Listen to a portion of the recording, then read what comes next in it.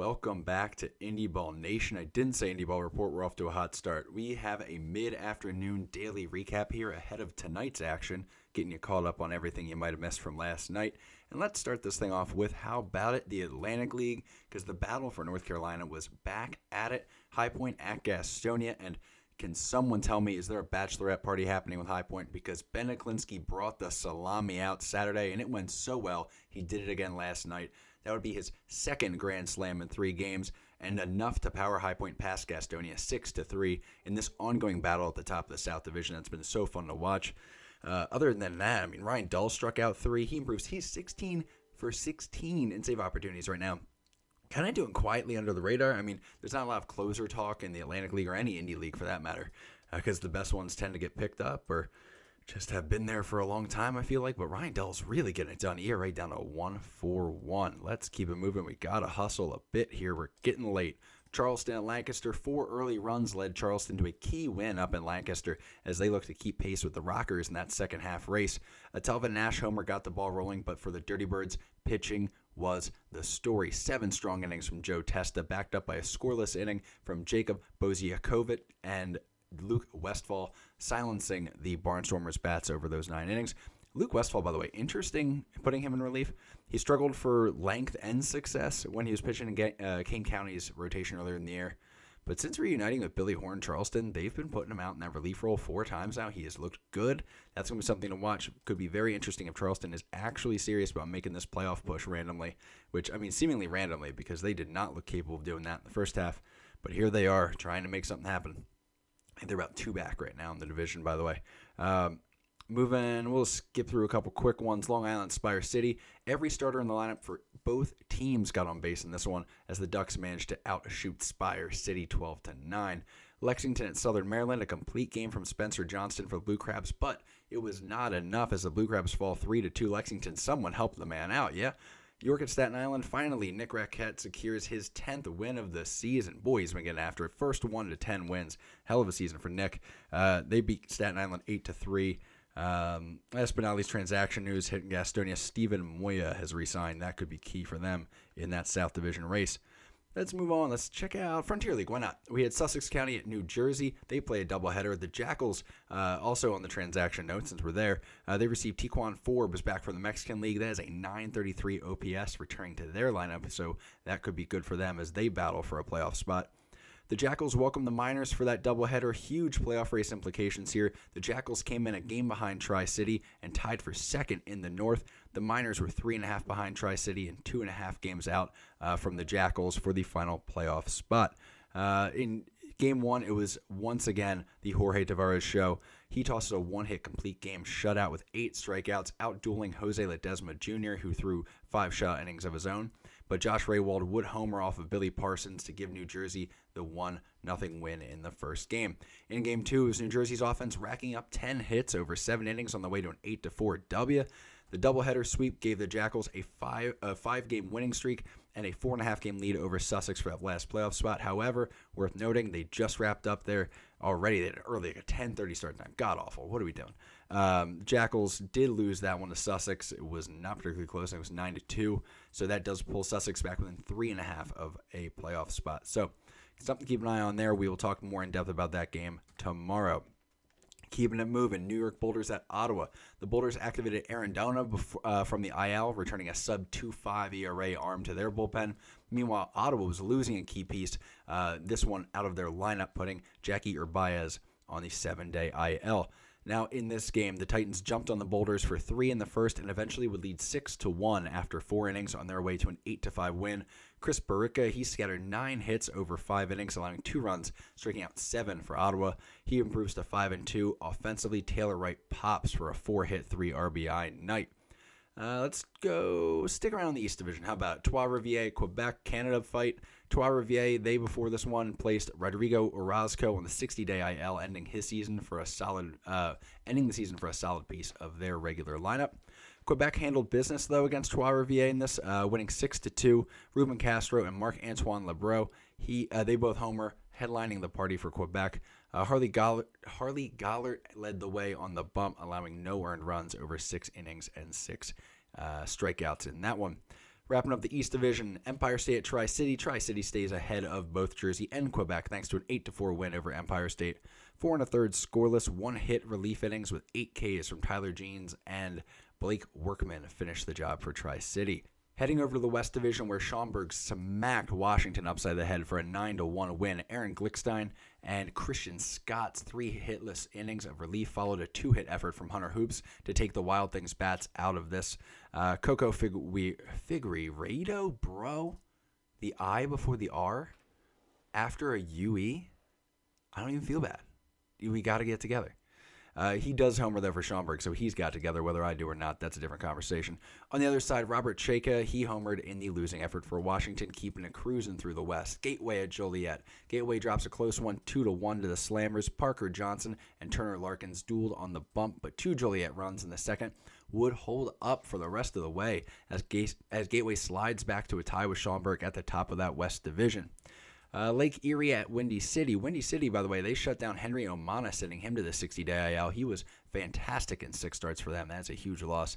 Windy City pushes across 5 in the second and 4 in the 7th inning, securing a 9-3 win, which kind of salvages the day there despite that bad news. Logan Schmidt looked good on the bump. He improves to 4-2 in the win over Lake Erie. For the Crushers, homers from Kemwell, Thomas Rivera, and Jackson Pritchard just were not enough to overcome that Windy City offensive explosion. That's a team that we don't really hear that from much, so good for Windy City. Last but not least, we got Florence at Evansville, the Frontier. A 5-run fourth for Evansville overcame a 3-run first for Florence, and that would be the difference in a 6-5 Otters win. It took 6 pitchers to do it, but Evansville gets the dub to stay within 4 games of Gateway and Schaumburg. How about the Pioneer League? We'll go through there. Got a good one between Great Falls and Missoula. Kicked off battle at the top of the North Division in Montana. The Voyagers entered this game ahead of Missoula for the division lead, and they jumped out to an early lead in this one. Down 4-1 the 7th, though, the Paddleheads scored 3 runs on doubles from Ryan Cash and Dondre Hubbard to tie it up. Cash then brought home another with an 8th inning single on the way to a 6-4 comeback win for the Paddleheads, tying that North Division second half race. Elsewhere, you got Glacier at Billings. Mikey Eddy, he came a home run away from the cycle as Billings handled Glacier 11-6. 2 solo bombs from John Michael Faley, and in the 2nd and 8th inning would bookend the scoring for the Mustangs in this one.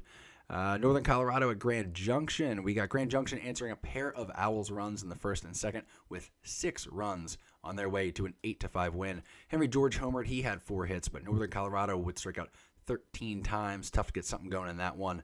They would fall to the Jackalopes. Still in the South Division, Ogden at Rocky Mountain. Rocky Mountain wins a wild 18-15 game. This is insane. Go check out this box score if you have a chance. 12 batters have multi-hit games. Nick Olch, he homered in a 5 RBI night. Jacob Barfield and Stephen Wilmer both homered and had 4 ribbies for the Vibes. It was a mess. But yeah, Rocky Mountain holds on for the 18-15 win over Ogden. Good Lord. Oh, man, Pioneer League, especially down south, man. Things get wild. We'll wrap this up with the Interleague Boise at Idaho Falls. Idaho Falls beats Boise 7-6 in a knockout round thanks to the big dog out of Glendale, Tyler Wyatt. Bullpens combined for 8 1/3 innings, allowing just 7 hits and 2 runs with 9 Ks before that knockout round. Wrapping things in the Core 4 with the American Association, got Milwaukee at Lake Country, battle for Wisconsin, continuing after a split doubleheader on Monday, as Lake Country would score in each of the first 5 innings last night, knocking off Milwaukee 8-6. Gabriel Council, Cam Redding, and Reggie Pruitt Jr. all homer for the Milkmen, but it was just not enough to overcome 4 Doc Hounds homers from Brian Ray, Dustin Woodcock, Justin Levy, almost got me, and Jax Groshans in that win for the Doc Hounds.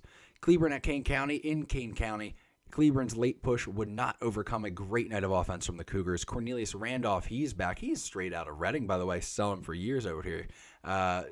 He returns to that King County lineup with a 2-run bomb and an RBI single. That's 3 runs. They won by 2. He made the difference. That boy Cornelius Randolph, welcome back to the party. Randolph, he'd been on the injured list and then inactive list for a while. He hadn't played in July, so it's good to see him get back after it here in August.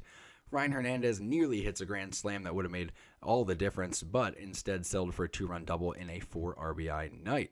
Skipping over to the West Division for a bit, Fargo-Moorhead at Sioux City. Sioux City cashes in their third walk-off in, I believe, 4 games to pull within a game of second place Fargo. This was a wild one with the Red Hawks and Explorers trading leads throughout the first 9 innings until they were both pushed across 2 runs in the 11th.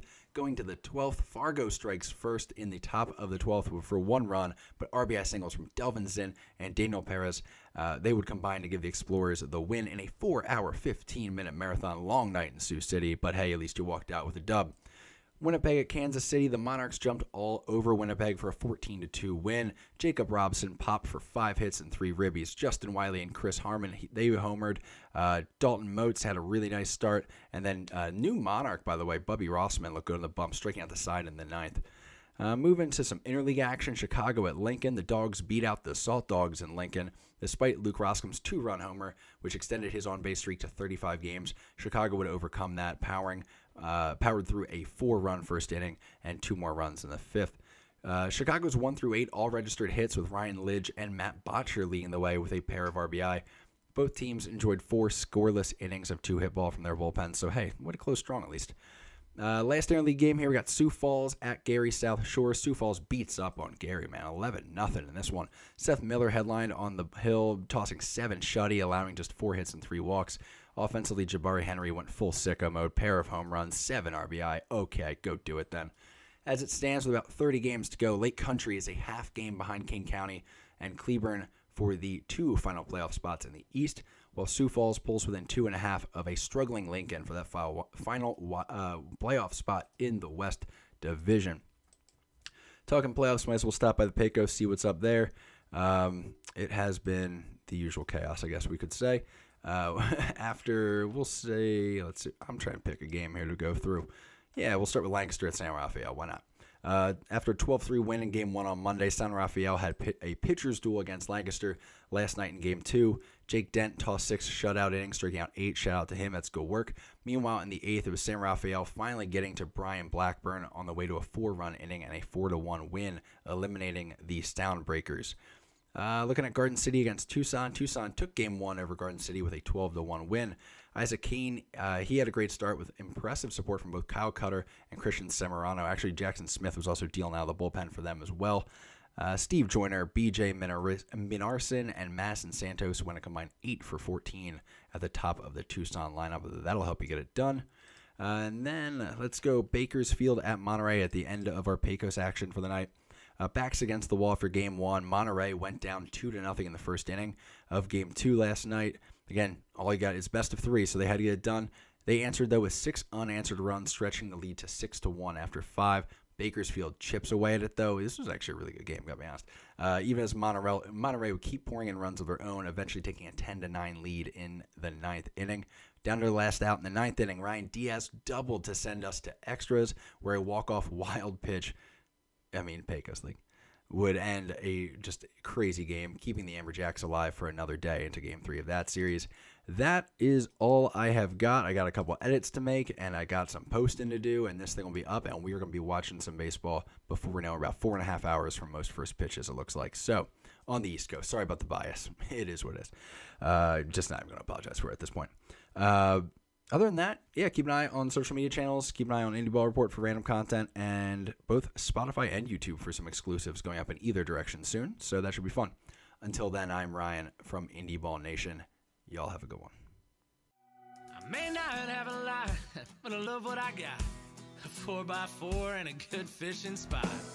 I hope this time my card won't decline.